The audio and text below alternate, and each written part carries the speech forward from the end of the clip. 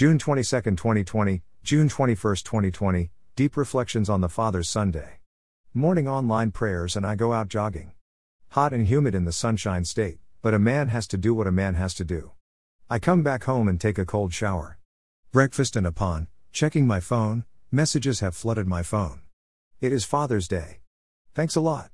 One chain message from several colleagues from across the globe went like this. Had to do it, bro. I nominate you for the most loving and hardworking dad award.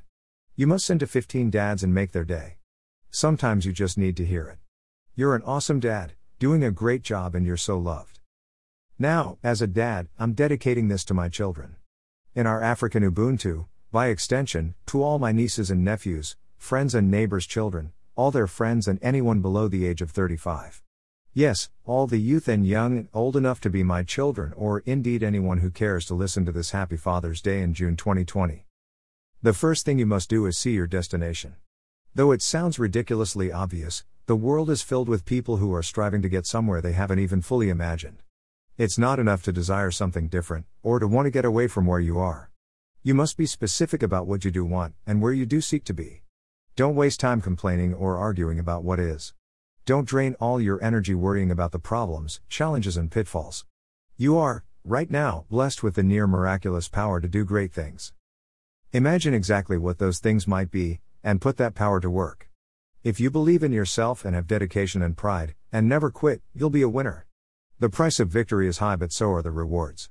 Paul Bryant. When you get into a tight place and everything goes against you, till it seems as though you could not hang on a minute longer, never give up then, for that is just the place and time that the tide will turn.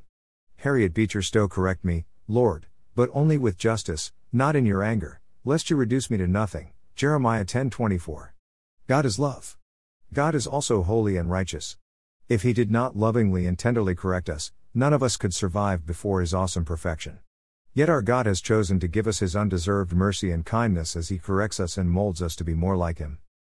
The most authentic thing about us is our capacity to create, to overcome, to endure, to transform, to love and to be greater than our suffering. Ben Okri. Enough to get started. Whether you have a lot to work with or you don't have very much, there's one thing you do have.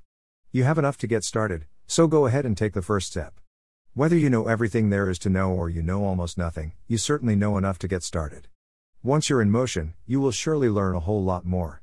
Whatever must be done will not be done by waiting for the perfect conditions.